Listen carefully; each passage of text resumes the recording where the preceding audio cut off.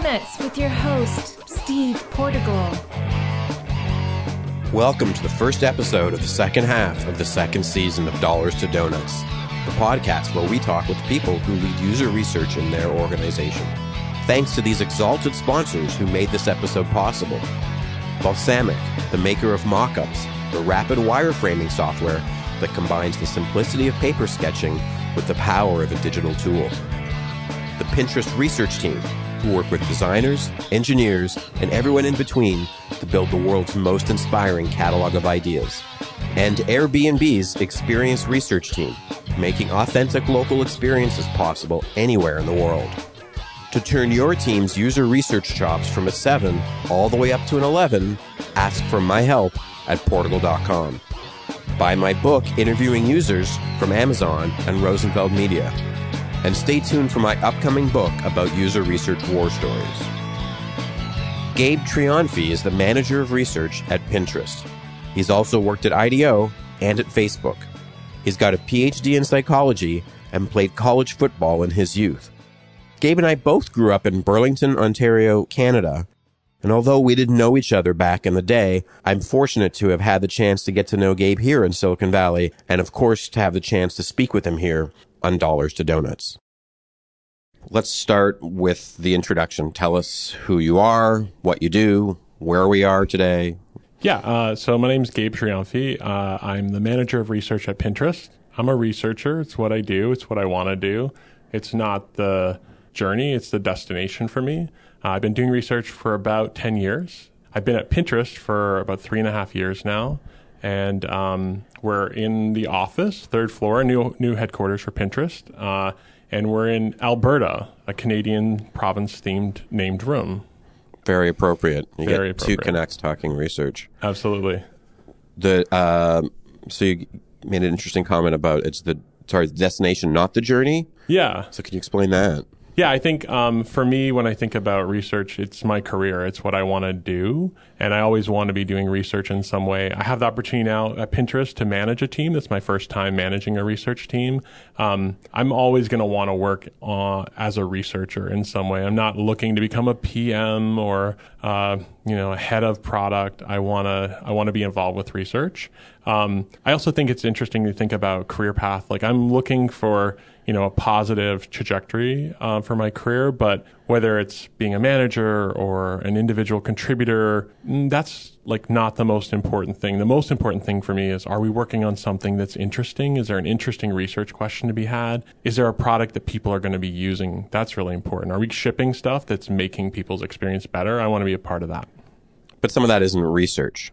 Some of that is the thing that research informs. In the context in which you're doing research, you want to have a good question, but you want someone to make stuff out of it. Yeah. So I think sometimes when we talk about in design or creative disciplines like writing, research, people are like, well, you're a manager now. Are you always going to be a manager? Or does it mean less if you are not the manager? I would much rather go forward and have a role where I was a researcher on something interesting that people were using versus always choosing to be a manager on something that people weren't using or was potentially not that interesting from a research perspective.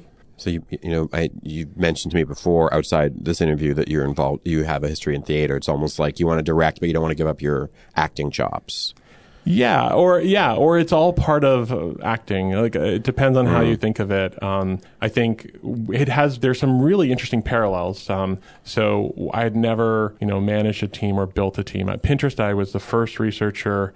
There was an opportunity where they said, "Do you want to build a team?" I said, "I want to try that." I didn't know what it would be like, and there's been a ton of learning. Obviously, when you're first out of the gate, you don't know enough to be great or even good, but you learn over time. The one thing that was interesting, taking it back to theater, was I found that building a team reminded me a lot of casting a play, because when you're really putting together a great research team, it's not just skill sets, it's not just experience, but it's also understanding how will these people interact with each other when we're building knowledge together. How will they be perceived as a group, as individuals? This is like casting a play. Like, how will this actor relate to this other actor that we've already cast? Do they have chemistry? Do they represent the relationship of the characters well by the way they look and what they sound like? And that was really surprising to me. It's been a really fun part about building the team at Pinterest.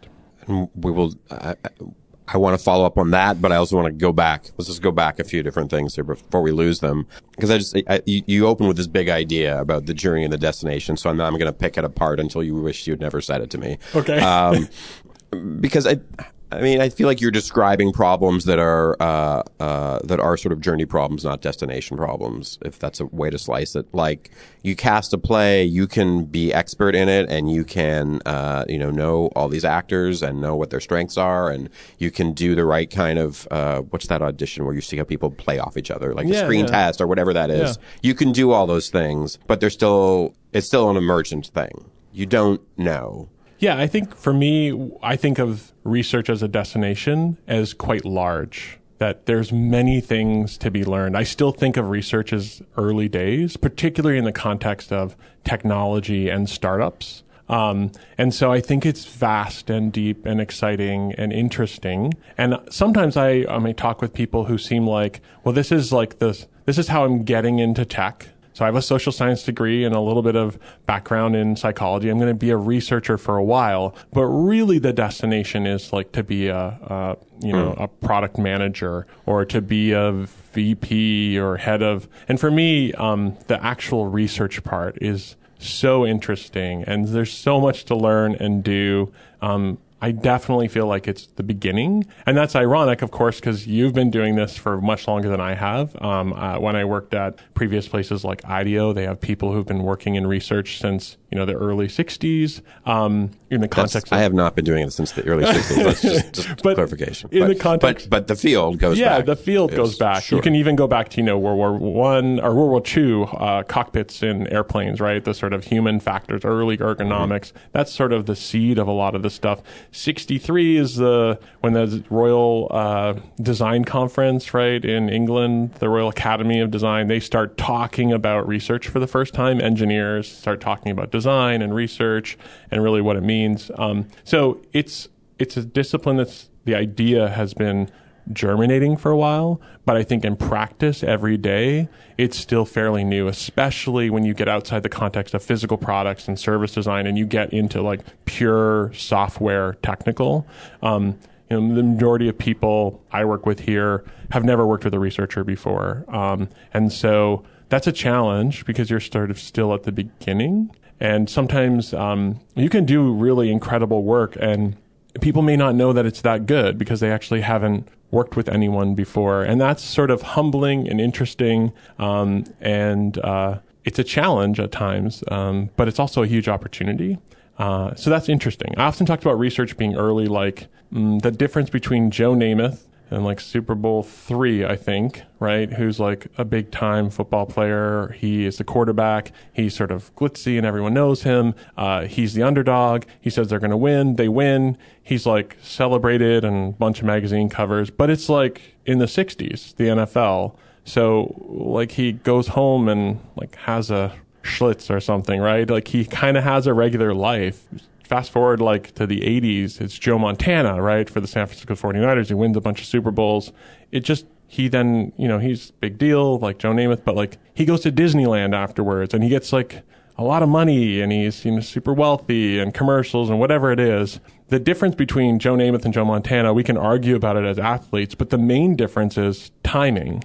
When were they the quarterbacks of the Super Bowl winning teams? And sometimes timing, when you're at the beginning, that's just a constraint. It's just part of being at the beginning. And I think that research has a long way to go as a discipline and there's a ton of opportunity. But like, if you're a researcher from 10 years from now, you're going to be standing on the shoulders of schlubs like ourselves who had to do it in the early days. It'll be way better then because people will understand it. And also the market will shift in a way that will require research or something like research to inform product development because it'll be more competitive. There'll be more services and apps within the same space that need to differentiate from each other. So timing, where we are, and so in that where sense, are we between Namath and Montana? That's a good question. We need a little visual continuum here, and we could get the whiteboard out. Yeah, let's just challenge that. Or here's my take. Recent issue of the New York Times Magazine was all about work. And so this article, there was one, it was really about people eating at their desks, but the sidebar piece, and I unfortunately don't remember the name of the person, but the sidebar piece that kind of goes with the article that supports this photo essay says, so-and-so, an ethnographer, is like the first thing. And it was not an article about, oh, these people are like anthropologists in safari hats going into corporate America. Like they didn't do that thing that journalists were doing 3 years ago and 15 years ago, which is, ooh, look how weird this is. They were really just, it was sort of incidental and characterized the fact that like, hey, there's an expert who's watching people eat lunch at their desks. So as kind of, I mean, to me, the cultural moment there is like, this is a thing that we don't have to just point to it and go, ooh, we can use it then to tell another story. So that seems I don't know if we're being, taking this person to Disneyland, but we're not having a Schlitz. Yeah, so I think this is an important point, which is, like in research, we often pay attention to context. So my context today is within tech, within startup land. I think when we look at research trajectories in terms of its development as a discipline, it actually tracks differently across different contexts. So I think when you look at physical products, service design, I think that industry, what's happened there, that collection of industries with research is far ahead of where we are within tech. You think tech is behind? Well, I think tech is tracing the trajectory. To me, it looks the same, and I think it's headed in the same direction. But I do think it's at a different point, much like in just the industry, the current modern industry, like post-internet apps, software design. It's fairly new itself, right? And so with a lot of new industries, especially industries that have access to a lot of data, right? It's even the history of psychology itself has had moments like this where, people think it's all about this type of data, this quantitative data, right? That's how we will find the future opportunities within that. And then we realize actually one type of data may not be enough. We need different types of data. And then we might switch and say I'm going to do this other thing, or I'm going to do this other type of data acquisition or method, right? And then really mature fields, they come to usually a realization, which is there's no one thing that's going to do it for us. We need multiple things to try and understand complicated phenomena. And then within that, especially within the world of business and tech, then you're still going to have to make a risky call because, again, none of this data can tell you the future. It can paint out trajectories and possibilities, but you still have to take a risk. And, I want to work at a place where someone's going to be able to understand the data, triangulate, and then make a strategic decision that's going to lead to a better outcome for the people using it and the people working on it. And so I think when we get over, again, some disciplines, some industries, in the beginning, there's things that seem easy that are a lot more complicated than they seem. The example I always give is the common thing is qualitative versus quantitative data, which of course they both have subjectivity embedded in them. They both have trade-offs. They probably should be used appropriately, which is what's your question? Then let's choose a method that fits the question. But the metaphor I always say is I would never hire a general contractor to build my house who's I only hire carpenters who use hammers. There's no screwdrivers on my site.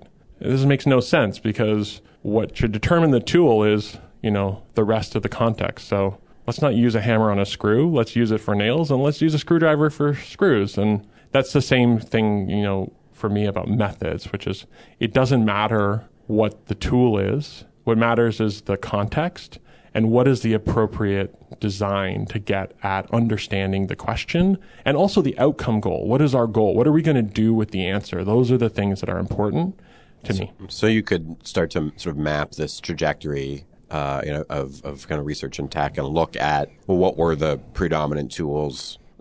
If the tools are a proxy for what questions are we asking, we might just have people showing up with hammers. I remember the point at which Microsoft got usability. That was going to change. And this is, I want to say, early to mid 90s. And there was a lot of press about just the physical rooms they were building. And I think I went on an interview there. I went on a tour there, and you realize, they're just going to run huge. They're going to do usability testing at scale. The word that we like to say in research. or everyone likes to say in tech, I guess, about at scale. They were really going to scale the hell out of this and sort of usability their way into something. And there wasn't a lot of, that was leading edge thinking back then. And I think as you're describing this trajectory or this changing context, it's about the tools, and the tools are the thing that we can see more easily. I don't know what design questions were being asked at Microsoft, but I can infer based on the fact that this is where they put all their money.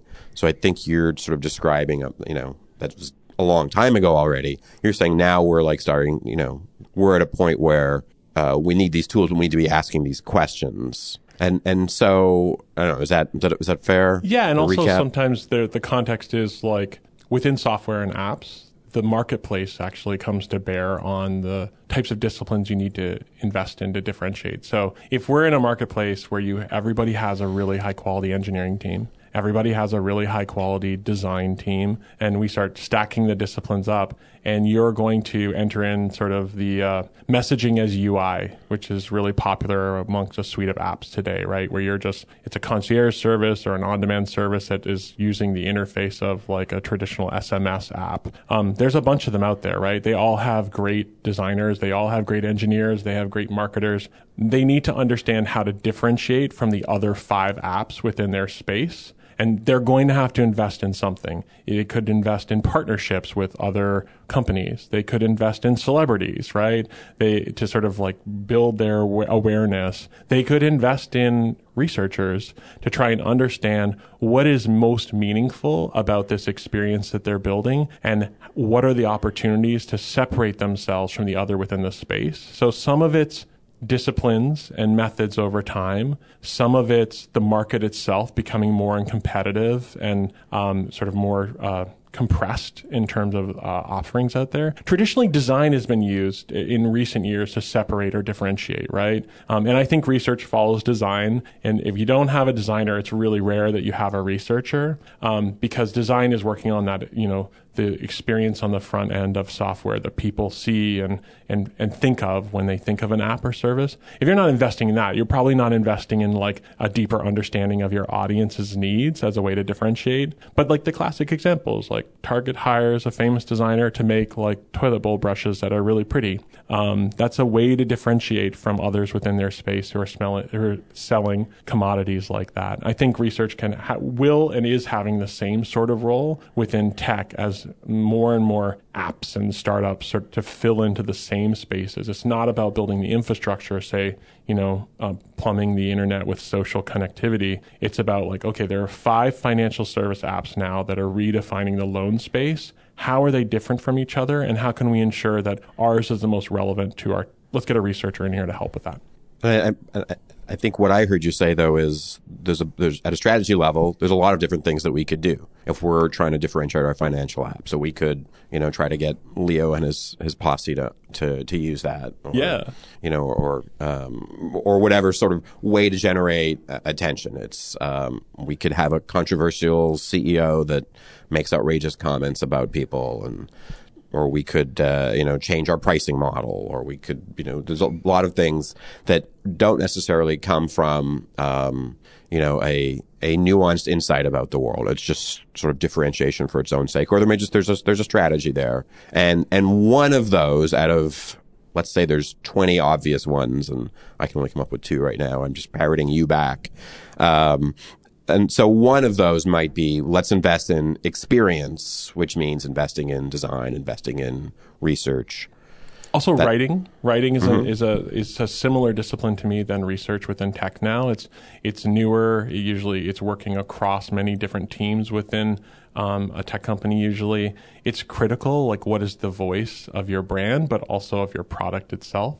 And I see I work with a lot of writers here. Tiffany Jones-Brown started as the lead of the writing team here, has since become a creative director. She has a great team of writers that I've worked with before. Building a relationship with that team, I feel there's a commonality or similarity in terms of where writing is as a discipline. And if you invest in writing, it says something about your strategy when you have a tech-oriented app or software service. It says like, hey, we want to make sure that people feel differently about our brand or about our product. And you see a big differentiator in lots of tech companies now in terms of how do they talk to their users through their product. And so, again, it's just another strategy that you could invest in. And research and the suite of different research disciplines is part of that. Also, data science can be part of that. Business analytics can be part of that. Ways to bank capital, not just monetary, but like understanding. Like you can bank a lot of knowledge as capital to inform your strategies or to help move your product forward. If I take a naive look at what you're describing, I feel like there are some disciplines that are output disciplines and there's some that are input. And by that, I mean, writing is crafting the words that go on your website. Engineering is the code. Design is the pixels. And, everyone's rolling their eyes at that. That's a very broad brush. But research is an input to decisions. Business analytics is an input to decisions. I don't know if that's if it's that binary or not, but I think about it similarly. So I think about it as a suite of disciplines that are about indirect influence. So I'm a psychologist. I'm not going to build something with regards to the software that's going to get into the world, but what I'm building is understanding or knowledge, but also sometimes creating experiences that are inspirational. I talk a lot about information and inspiration as part of the research role that is going to indirectly influence that thing that enters into the world. Sometimes there's a one-to-one. You can just say like, hey, that decision there was based on this work over here. Sometimes it's much more diffuse than that. It's a whole host of teams that are actually contributing to the output. The most important thing is I want to work in an environment where research is a part of that, whether indirectly or directly, and it's not something that's on the side or separate. I often talk about like Sherlock Holmes and Dr. Watson. I'm very happy to be Watson to someone's Holmes because I think there's a real role. And those Holmes stories wouldn't be the same without the indirect influence of Watson, right? Sort of guiding, informing, being a foil for Sherlock as he goes ahead and builds the solution to the mystery. And I think indirect influence is really interesting, really hard to do. Sometimes it's easier just to like come in and say, we should do this, and then people do it, right? But to really change people's perspective on something they think they know very well, but actually might be very different outside of their own social circle or their own sphere of experience. Let's say on the other side of the planet, there's a different culture, a different country, a different type of person who's using your product, and perhaps they just have a different mental model that you didn't even know existed. Bringing that back, but also not just to shock, but to potentially influence, like, oh, hey, perhaps we should think about this a little bit differently. Or perhaps it's, another way to think about it, that there's not just one way to think about our product. There's actually multiples that we should keep in mind. And that's a good thing because it means the product is relevant to lots of people and complex. And so it's not just a simple like P2P commerce. Like, I've got this thing. Do you want to buy it? Yes, you bought it. Cool. Transaction, safety, all that sort of stuff. It's more complicated than that in some cases.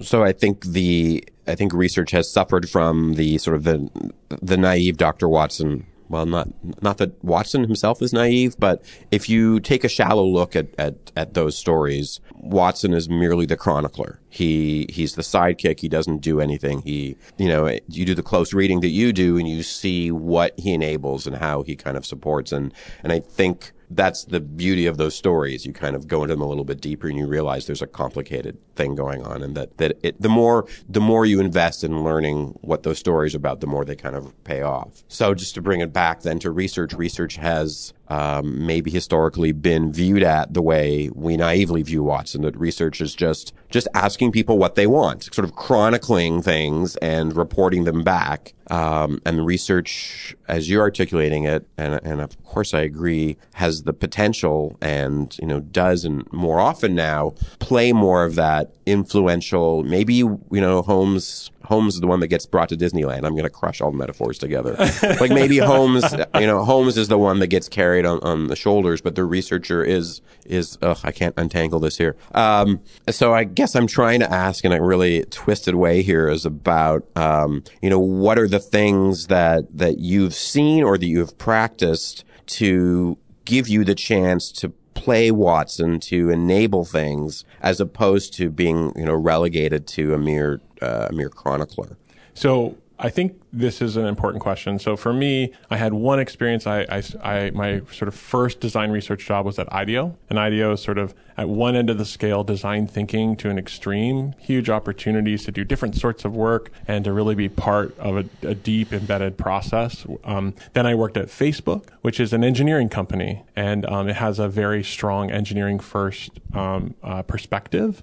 So when I was thinking about my next destination, I was thinking about what lies in between. What are the sorts of things that are out there? And there were a few companies, and I think at the time, the commonality is they all had founders who were designers.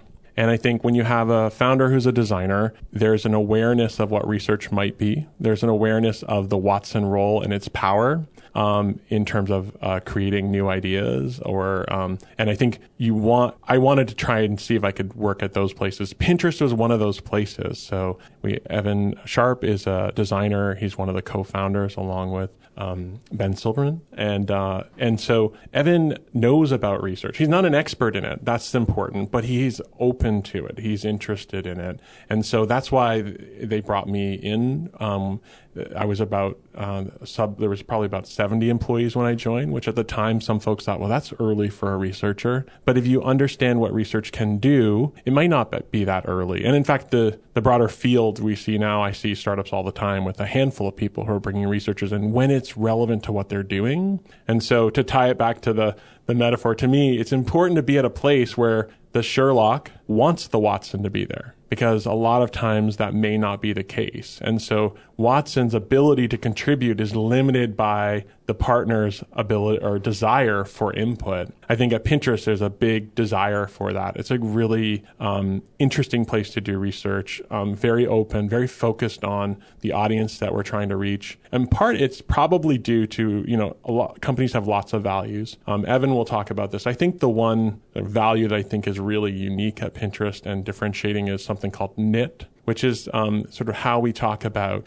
interdisciplinary collaboration and respect. It's understanding that there are many people who can contribute to successful outcomes at the table, and we should understand each of their discipline's strengths and weaknesses, and we should leverage their strengths. And so knit, is very Pinterest, knitting, right? But like weaving together disciplines. There are a lot of startups where that sort of multidisciplinary approach is not part of what they do culturally or strategically. And it's a huge part of what's happening at Pinterest, whether it's community ops, design, writing, brand design, marketing, research. There's a whole bunch of disciplines. Data science, business analytics, that are all working together very closely. Project management, product management, to sort of put together what it is Pinterest does. So that context, that environment that's willing to accept what you have to offer, but also try to embrace it and really use it. That's important for research. And I think that's a choice you have as a researcher. If you seek those places out, you are in part prototyping or designing your own experience, versus going to a place where you might know from the outset, they want a researcher, they don't know what researchers do, they're not certain that they will use the research. And that's usually pretty clear in the hiring process or early on. And I think that's not to say that's a lesser than experience, but it certainly is one you're choosing as a research practitioner in terms of your daily experience. Or you should be aware of that. And you would do well for yourself to know that that's what you're choosing. Yeah. I think I saw an artifact of the knitting culture in the men's room. There's some Python script coding advice hung over the urinal, and the title for, I don't remember what it said, something like Python knitting or something. I think it's called, officially, those posters are called Knitting in the Bathroom. Okay. And there's an engineer here there's I think a couple of them working together to sort of pass on tips and tricks for certain software languages by putting those up in the bathroom stalls. And it's not the only company where I've seen technical advice in the bathrooms, but the knitting, I didn't understand the knitting reference until you kind of explained what that means culturally. Yeah, absolutely. And I think it's, again, there's a lot of great, we have, other values at Pinterest that are great, but I think that one is really unique. Again, this idea of, for me, it harkens back to some of the experiences I had at IDEO, this emphasis on, multidisciplinary approach to design challenges. I think it does lead to different outcomes. My background, I have an undergraduate degree in theater, and I care a lot about process. and how we're doing what we're doing together. And so again, that part of Pinterest and being a researcher at Pinterest is really exciting.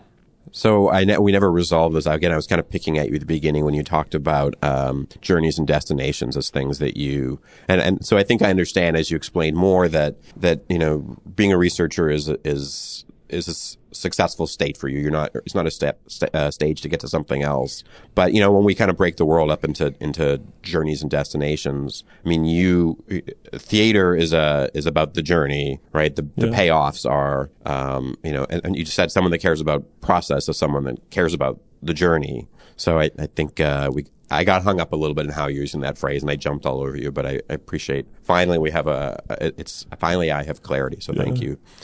We haven't talked about this at all. Can you explain what Pinterest does? Yeah. So if you listen to Dollars to Donuts, you've heard that Pinterest is the world's largest catalog of ideas. The question is what does that mean? And I think at the heart of that is an interesting conversation for researchers, but also an interesting characterization of the opportunity and challenge Pinterest has. So Pinterest is very different than a lot of the apps or services or companies it's often compared to. For a long time, the press sort of positioned Pinterest as another type of social network. Pinterest, it's not a social network. It's a very personal experience for the people who are using it.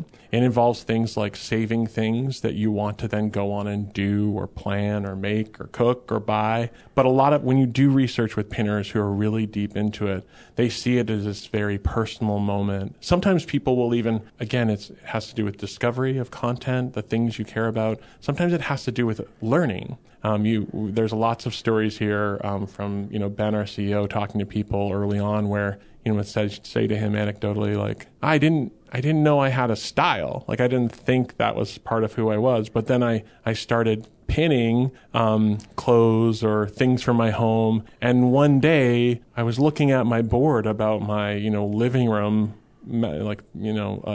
best living room or my dream living room. And I realized, wait a second, seeing all those things together, it all sort of snapped for me. This is actually my style. This is what I'm into aesthetically. There are a lot of moments like that, I think, for pinners because it's very personal. So pinners is someone that's using Pinterest. Yeah, someone who's using Pinterest is a pinner. Yeah, someone who works at Pinterest is a pinployee. We've got a lot of pin puns going on here. Okay. At the Pin Factory, which is what I call it. We're going to edit all those out.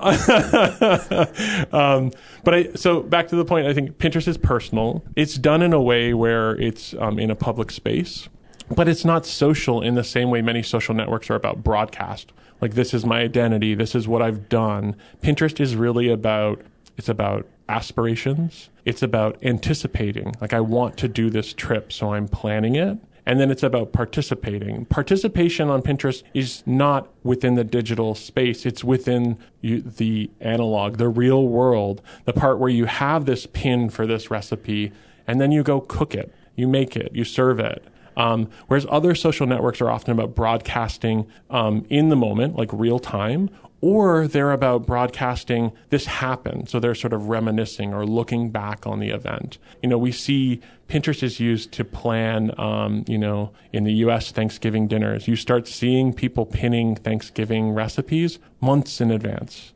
Halloween costumes is a big DIY Halloween costumes is a big thing in the U.S. on Pinterest, and people start looking for those how to do put together their dream costume, the best costume, the cool costume, 2 months in advance of Halloween. So that Pinterest is a personal experience. It's about planning to take action in the future. It hopefully supports you taking that action because you have the information you need. It's very different than a lot of other services. So what does this have to do with the catalog of ideas? I think the important bit is we see in all of our research, market research, that this idea of a place to find ideas is differentiating. It's useful. It's fun. And people enjoy that. The challenge is when you have to contextualize that, right? You have to, from a marketing perspective, you have to say, okay, what about a place to find ideas? A place to find ideas is not enough context. So there's been different ways we've approached that. For some period of time, we talked about bookmark. Some period of time, we talked about, more recently, we're talking about a physical thing, like a catalog where you go and browse and discover lots of ideas. the key thing is the ideas bit. We know that's important. The question is, how do you contextualize that, not just for a US audience, but actually for a global audience? And that's really challenging. Pinterest itself is based on, a metaphor of like a pin and a board, pin board. Challenge is that that doesn't actually internationalize. Not every country has a tradition of a pin board with a pin. And so how to provide context for what this thing is. And it's not, it would be easy if it was just like, oh, it's a social network saving ideas, right? It's not that though. That's not really at the core. And so how do you contextualize that? That's the challenge. As we think about different ways of messaging to audiences, especially audiences who are not using Pinterest today, there's a ton of research we've done. There's a ton of research to be done as we look for that really killer way to describe a complicated and robustly powerful product to people who don't know what it's about. And that's an opportunity for research, whether you're a market researcher or a qualitative researcher or a quantitative researcher. And it's part of what the team has worked on and will continue to work on with our partners in writing, marketing, and then just even, overall strategically, like the decision makers at Pinterest, how do they want to, they have to go out and speak to the press. This is something they're saying all the time. They need to feel that it's accurate, that's it representative, and that it really gets at the core or the central essence of what they think the product is and will be in the future. So I asked you what the product is, and you described sort of the research and strategy journey trying to describe it and to answer that question in the way that sort of has the most benefit for Pinterest and current and future pinners. Yeah. But I'm going to ask you again, okay. Because, as you said, people are out there now talking about it. Yeah. So you kind of you took the phrase catalog of ideas and then you unpacked into all this wonderful stuff, which I think tells us what kinds of things you're thinking about and what your work is meant to address. But just for that person that's scratching their head right now and going like, okay, but what is Pinterest? I gotcha. It is a place to save ideas digitally, to discover ideas related to the things you're interested in, and then to go and do the things that you have saved and discovered. So it's about saving, discovering, and doing. And so what kinds of digital information are people saving? Well, I think we're limited to digital today, but it could be many, many things in the future. It could be, saving many types of objects. Right now we're within the space of like the internet. We see the most common use cases we see a lot of folks use Pinterest for recipes. Planning daily meals is like a huge part of what pinners do. Also, like discovering or trying new recipes, especially if you're into that. It's often about doing, right? Another popular use case, trips and travel. Like when you go right now, you want to go on a trip. So you go out to various websites and maybe have a folder on your computer or a piece of paper. You're writing down like, where do I want to go when I'm in Hawaii? Where do I want to stay? You can save all those things to a board on Pinterest, which is similar to a folder, but it's within the bounds of Pinterest itself. You can save those links. You can find them on Pinterest. You can find them off of Pinterest and save it to your Pinterest so that you can go to one board and have all the ideas of what you want to do on your trip when you go there. And you can access that when you're actually on your trip, right? We also see a lot of people who use Pinterest for fashion, whether it's discovering new trends or thinking about inspiration for what they want to wear. In fact, there was a story this week in I can't remember the newspaper. And this writer had talked about that she let Pinterest choose her outfit every day. So what she would do is she would take out of her closet an article of clothing she had, let's say a pencil skirt. She would go to Pinterest and type in pencil skirt, and she would look at the most popular street style or fashion images of people wearing pencil skirts. Then she would find the one she would like, and then she would mimic it with her available wardrobe. So every day she let Pinterest dress her. Again, that really critical thing there is, one, she was looking for ideas. Two, she was then doing it. And what was also interesting about it is that she was using search. We see search as being a huge part of a lot of pinners' experience in order to find those ideas. But search, I would say, is a little different on Pinterest. The search in this case, and what we see across many people using Pinterest, is it's not to find one idea that's like the right idea, right? We don't have a ranking algorithm that puts the right idea at the top. When you're in a discovery system or a discovery mode, you can search, outfits with pencil skirts, but there are many possibilities in front of you. You're looking across this set of data or images that's about discovery, and you're trying to look at not just the best, but there's some that are good, and there's some that are even better to make or to learn or to discover something that you want to then go do. So you described before this, your own professional path a little bit, and that you sort of found Pinterest as a company that was in between maybe other places you'd worked at in terms of what was researched and how it was understood. But as you're talking about Pinterest and what's going on and what you're interested in exploring, there's also a unique class of problem I hear you kind of digging into with Joy, and I don't know if that's the culture or you or what, and that is we don't know quite exactly what this thing is and the best way to talk about it, and it's changing, and people are inventing new things for it, and the world is, culturally diverse, and so the fundamental, what is Pinterest, and how do we describe it, and how do we build for it, is like that's a hard problem. It's a dynamically shifting problem. I mean, did you know that's what you were getting into? I have two answers. So the first one is the first one is sort of addressing the what is it? It's dynamically I think there's something really interesting about Pinterest, which makes it unique, which is again opportunity, but also challenge, which is there's a utility element to this, right?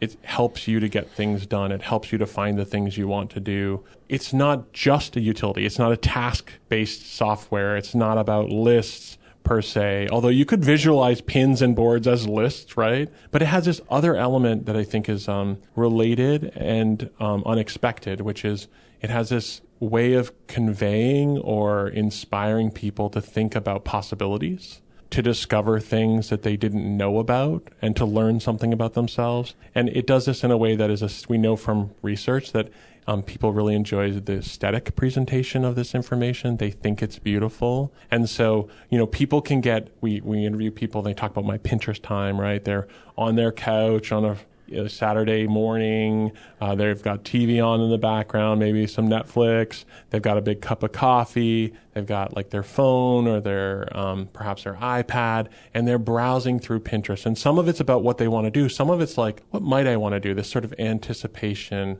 aspiration, this sort of beginning of the experience. And Pinterest puts together these two things which are traditionally separate, right? This sort of exploration, discovery, aspiration, inspiration, with utility. And so that's a tension within the product that's really interesting. I think it draws people in, but it can make it really challenging because it'd be much easier to do one or the other.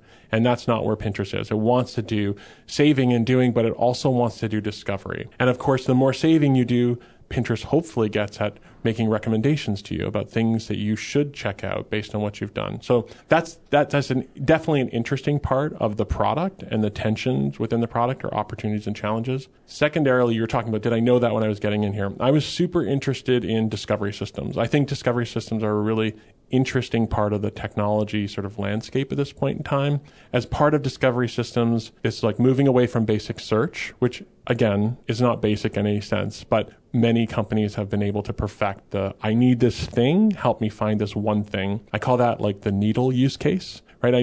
Help me find the needle in the haystack quickly. Impressive, and it's great. It's also now become expected.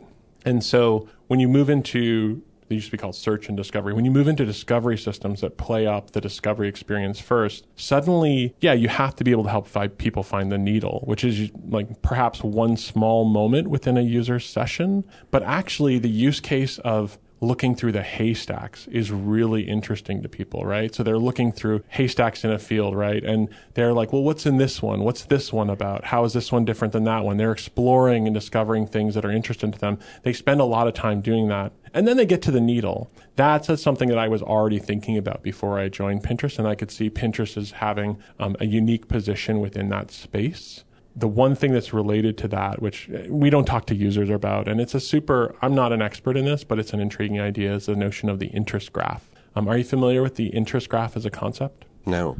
Okay, so social graph is sort of you can think of that as a subset of the interest graph as far as I understand. What's a social graph? The social graph is basically, let's map out with technology all of the people and their relationships to other people. And what's interesting is that's been a very disruptive technology moment in the world today.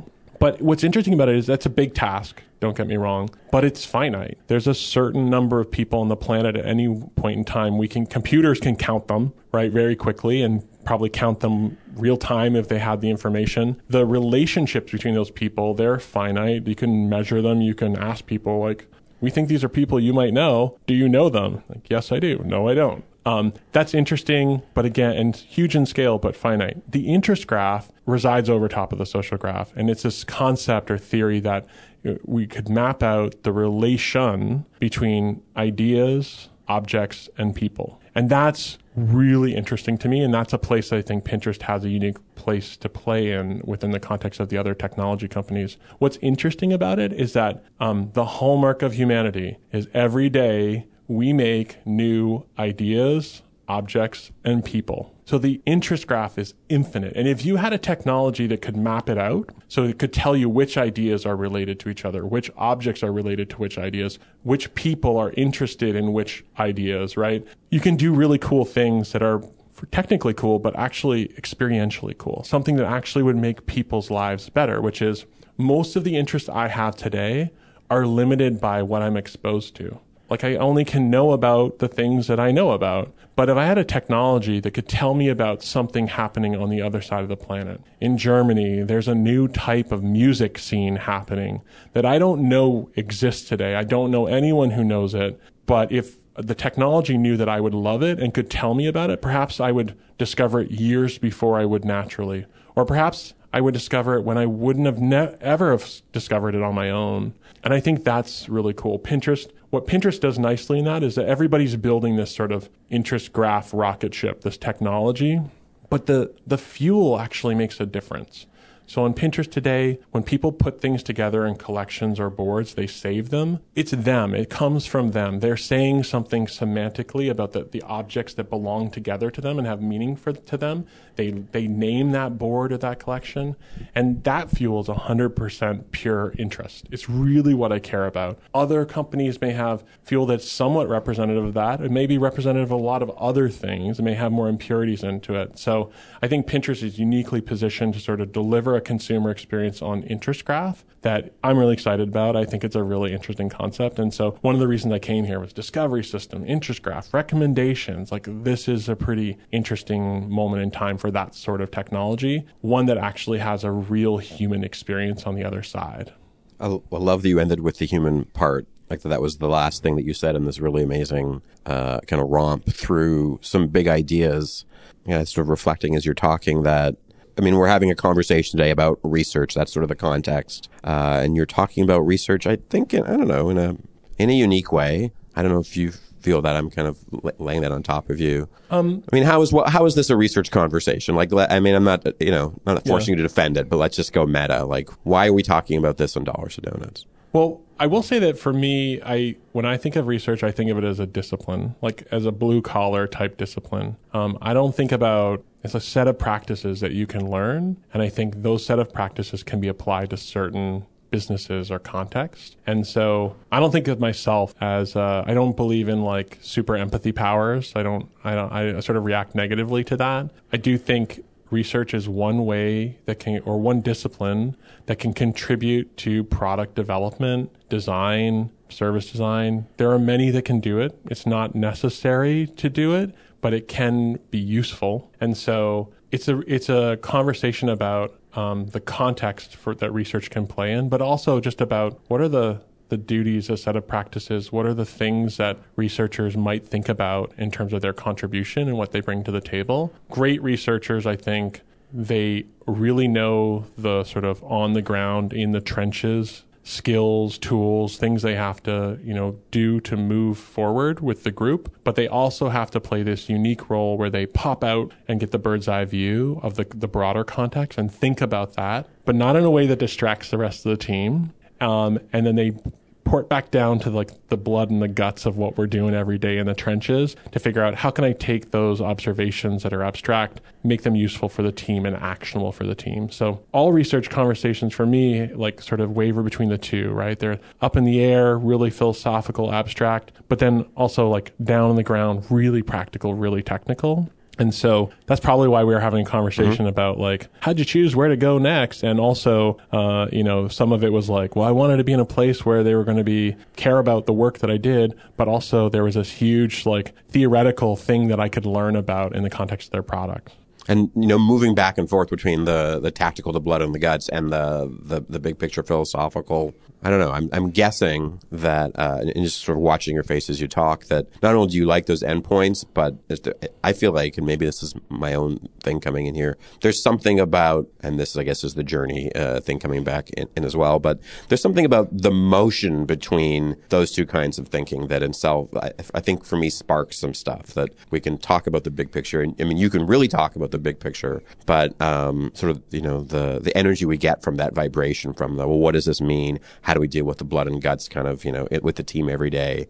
That I'm throwing that out there. It's a very leading question for you, Gabe, but I think there's certainly like personality differences that attract certain type of people to certain roles, right? And so there's probably something about that that appeals to folks who are doing research for sure. I also want to make sure to be clear, which is it's really important to me that as part of that process, we're shipping something, that I can actually see something in the world that I've contributed to. Otherwise, I would have stayed in academics, right? I would have been working at the theoretical level. And for me, there was something really exciting about work I did at IDEO, where I worked on, a furniture project, and I've seen that furniture in the world many, many times.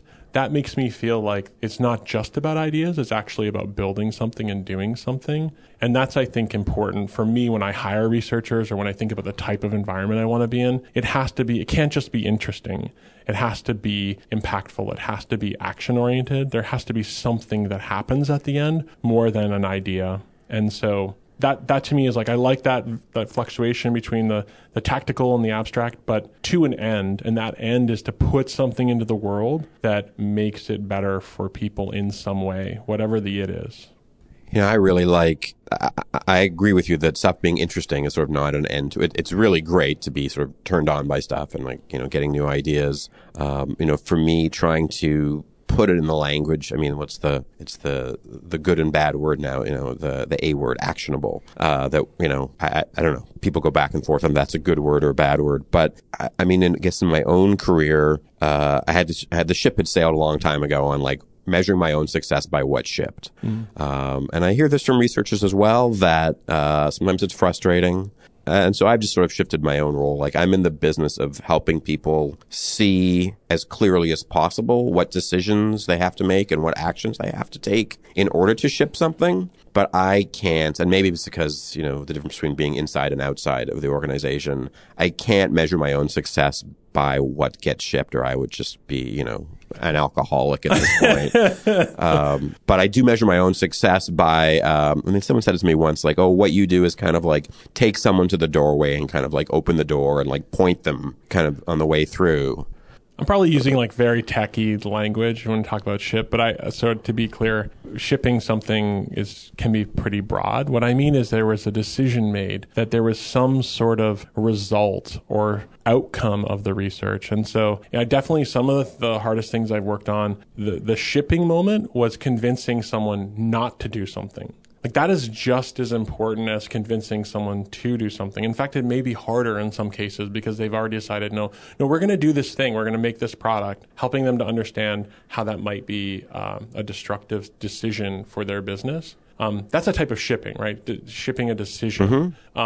Yeah, maybe I'm overly emphasizing the object. I think I'm just one sort of rung before that, which is I think for me, I probably ship influence. Right. I empower people to make a decision, but I can actually control if they're going to make that decision. So sometimes you sort of, you learn something, you package it, you convey it, and they need to do something. Yep.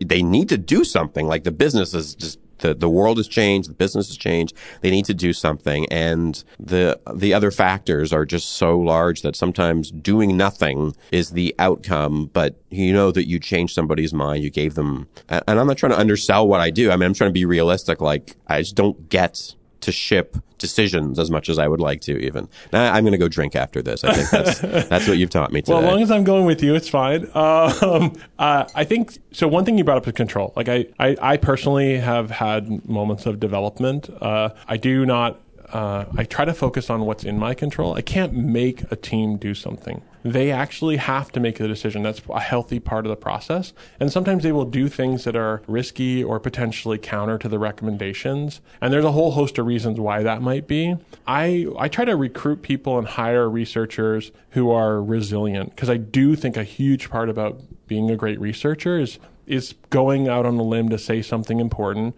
potentially getting knocked down and getting back up again and continuing to say that. I think really great researchers in tech especially, they act like it's a sprint, but they know it's a marathon. And oftentimes at Pinterest, we talk a lot about like the research part and delivering it. That's just the first step. Now, the real work is to continuing to bring it up with the team, continuing to make it part of conversations. That takes a long time sometimes, particularly like if it's something very meaningful or hard to do. People just don't, when you deliver like hey, this thing you thought was the case for many years is actually potentially not quite like that. It's a bit different, and you should really think about it differently.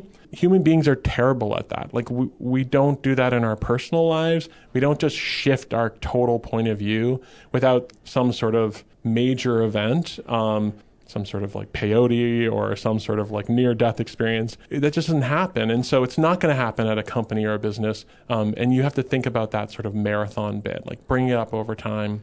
It's going to take a while. You have to work at it. And you can't just think you're going to come in and say, no, I have the answer. It's this. And everyone's going to be like, here, good job. Let's do it. It's harder than that. And so I just think that's part of the research gig. That's part of shipping information and inspiration, right? That inspiration bit. It can be very transformative for a designer in a moment. Getting to the long-term outcome of that, the result of that, usually isn't a couple days. It's probably a longer period of time. So tactically, when you are meeting prospective research hires for Pinterest, how do you, and obviously you look at many things, but how do you look for that?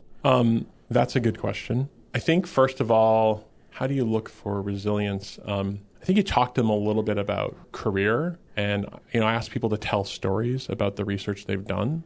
You ask them to tell stories about, what's an example of a project that you did that you think showcases your skill set and really shows the best of you. And then you ask them questions about, they talk a lot about doing the research. Then you actually have the real conversation. It's like, so what happened next? What did you do? How did you approach communicating that to other people? What were the challenges you faced? And really, because we want to talk about the researchers, but again, I just feel like that's the smallest part of what we do in the context of an organization. Because that's what we're good at, and we like that, and we want to talk about it, and we want to make that the big part. But this is like, you can build it, and they don't have to come sort of moment. Even, I heard this great quote a while ago, which was, you don't have to make a mistake to lose the game. That's about context and timing. And sometimes you have a great insight for an organization, but the timing is not, and it's out of your control. And so then what do? Do you pack it up and go away, start making posters and put them up every month? Do you continue to anytime anyone brings up tangentially related, oh, that's what we found in this research from before. Are you aware of it? That's part of the story of research, and try to focus a little bit on that in conversations. Is that something you are teaching researchers that you hire? Or does someone have to come in? I think I don't think of myself as a teacher. I did not enjoy that part of academic life. I think of myself as a collaborator, and I think it's something we discuss a lot. How are we doing this? What are we, how deliverables? What's the nature of deliverables? Trying things. The one thing I do try to ask the team to do, even when they're tired of me and of the challenge, is what's something you could just prototype? Let's just try to do something very different. And I think the team itself has built a good sort of muscle around let's try it differently to see what happens in terms of communicating and continuing to push those conversations forward. I do think it's hard at a startup like Pinterest. So when I joined, I was around, I think there were 3 people in my class who are all still here, or my cohort. We were 70, 71, 72.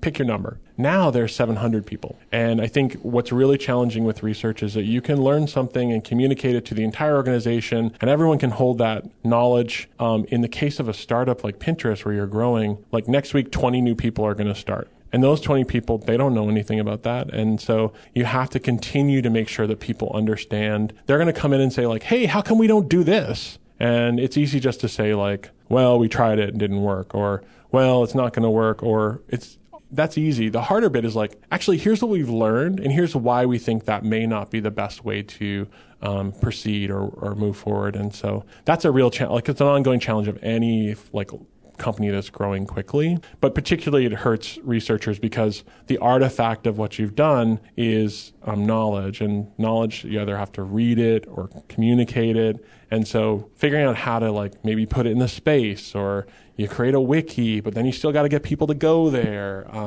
It's a real challenge, I think, for any researcher at a fast-growing company.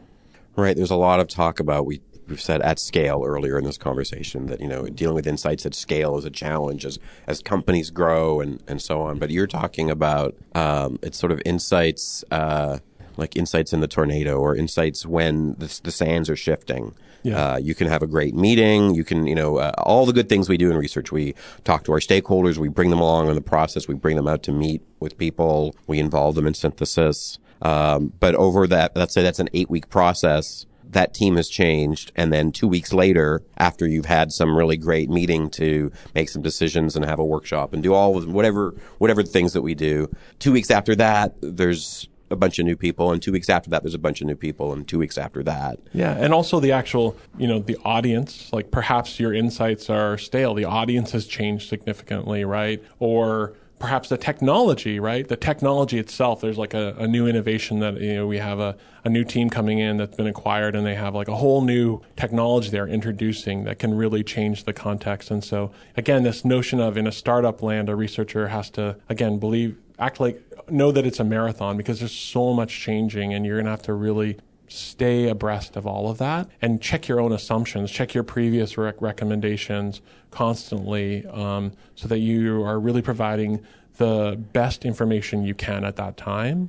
That's a really good point. I think that's sort of the researcher arc, right? You come into a situation, you can tell that everybody's hypotheses are full of crap. And you're like, okay, I don't know what the truth is, but I know that you're wrong, and we're going to go learn. And you come back with a truth, or a set of truths, or a set of things that approximate truths and that you advocate for. But that also, then you could risk becoming part of the problem, because now you can kind of clench on those things that you discovered through your own sweat and your own effort in the field. But what you're saying is those things may have a short shelf life, given the changing space that, a company like Pinterest is involved in. You have to let go of those things, which is sort of counter to the marathon is kind of about, persuasion and advocacy and influence and, getting out there and giving giving that same presentation 20 times to different audiences, at the same time as also being willing to let go of it. Yeah. And I think so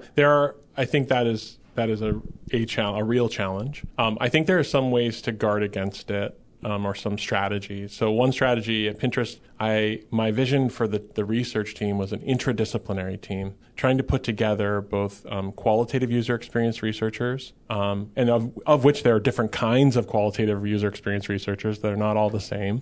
A quantitative user experience research group, market research, all together.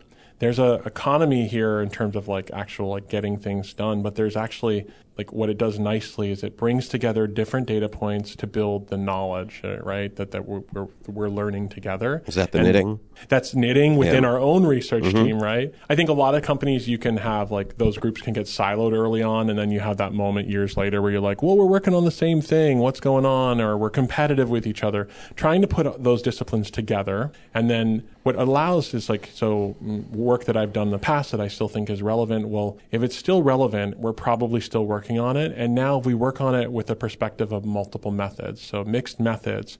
This is a way to sort of take an idea, really truly understand it deeply. Because if it's, we hypothesize something from the qualitative research, then we can hand it off to a quantitative researcher who can then quantify that at scale, of which you might learn something that is, you think there's a correlation between a macro question and a whole bunch of smaller questions. Well, if you validate that relationship, then you can take that macro question and you can put it in all of your, say, brand equity trackers for market research in all your markets. And then you can measure it there. And now what you're doing is you're building this interlaced qual and quant sort of lineage of knowledge that over time can become very robust. And then you can say, now that you've validated it at scale and you've used multiple methods and you're monitoring it in each market, well, now you can say, well, we know this is a real thing. We're trying to change it. We can continue to measure it over time with a brand equity tracker and market research to see, like, are we doing better? Are we the same? Or are we doing worse? That's super exciting. And it's a way to guard against your own bias, like, this is true. Maybe you, when you get to the step of handing off to a quant person, like, no, this is not true at scale. Or it's different. It's often probably true, but it might be different than what you thought it was. So there's actually 3 things going on here, not just one. Or you find out when you pass it over to a market researcher who does brand equity or some sort of large survey, they're like, oh, this is true for, Western European countries. It's not true of, Pacific Rim countries. And so that, again, bringing in more methods, building out, if it's an important question, building out different levels of understanding can be really robust and guard against your own bias towards, like, but I said this before and it was true. It's still true. So in terms of, this multidisciplinary, and you've kind of said this is how you sought to build the team. Maybe you can describe the team more specifically and where are you at? Where's the team headed? Yeah. So we have 3 qualitative user experience researchers. We have Altay Sandel, who comes from IDEO, he has an industrial design background. He was at IDEO as a researcher forever. He brings, like, a really strong perspective on ethnography and really generative work. We have Larkin Brown, who comes, she was previously at Google, and she's, like, to me, like a real digital UX person, and she has a lot of areas of focus. She's also really into, she serves as a stylist within Pinterest and helps with brand styling and also communication to press around fashion. And then we have Cassandra Rowe, who's she worked at previously at Intuit, but really did a lot of international research at Netflix as part of their early growth on the qual side. So we have, an expert in sort of formative, an expert in digital, an expert in international. Then we have one quantitative UX researcher named Jolie Martin, and she is really looking at the intersection of attitudes and behavior for Pinterest. So that's experiments and A/B experiments and surveys to truly really understand the quantities and quality of experience.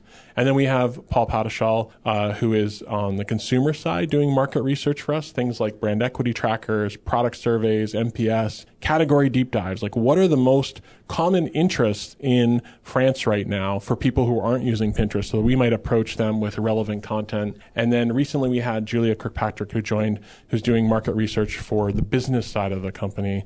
Partners products is what we call it.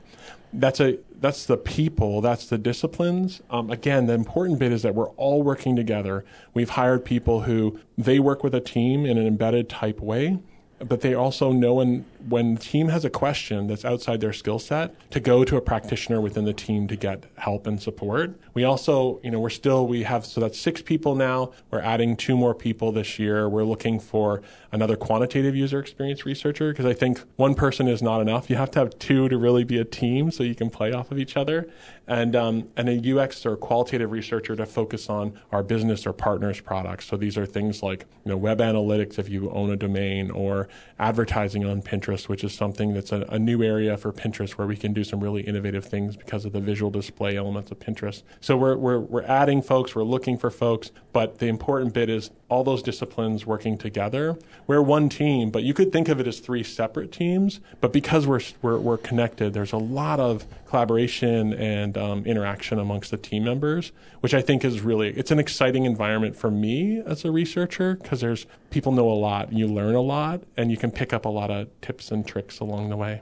So just thinking to wrap up, as you describe the team, and you talked before about I use the word teacher, and you kind of shied away from that term. You said you think of yourself as more of a collaborator, and given the nature of how that team is structured and kind of what have created as a collaborative culture and how you've inherited kind of or you're participating in the larger Pinterest culture, I agree with collaborator. And this is just all a preamble to a leading question. And it's the trouble with interviewing somebody that you know a little bit is that, there's certain answers you're trying to draw out of them. So I'm going to try a few different ways. What, in terms of your role as a manager, if it's not teachers, what would the people on the team, what nouns or adjectives would they use to kind of characterize managerial Jim Jam?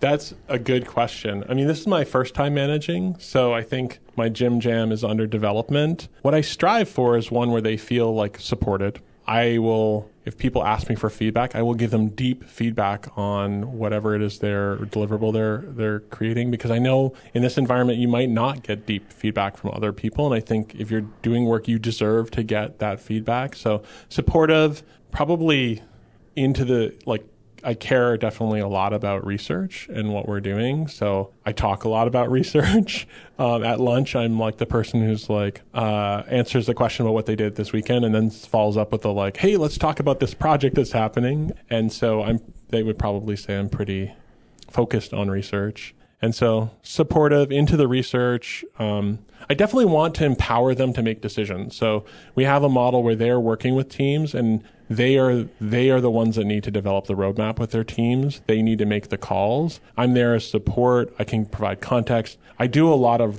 I showcase their work and constantly talk about their work, because that's part of my job, is to hey, did you know that Cassandra just did this in Germany with that team, the activation team? You should be aware of that work. That's a huge part of what I do, connecting the dots at an organizational level.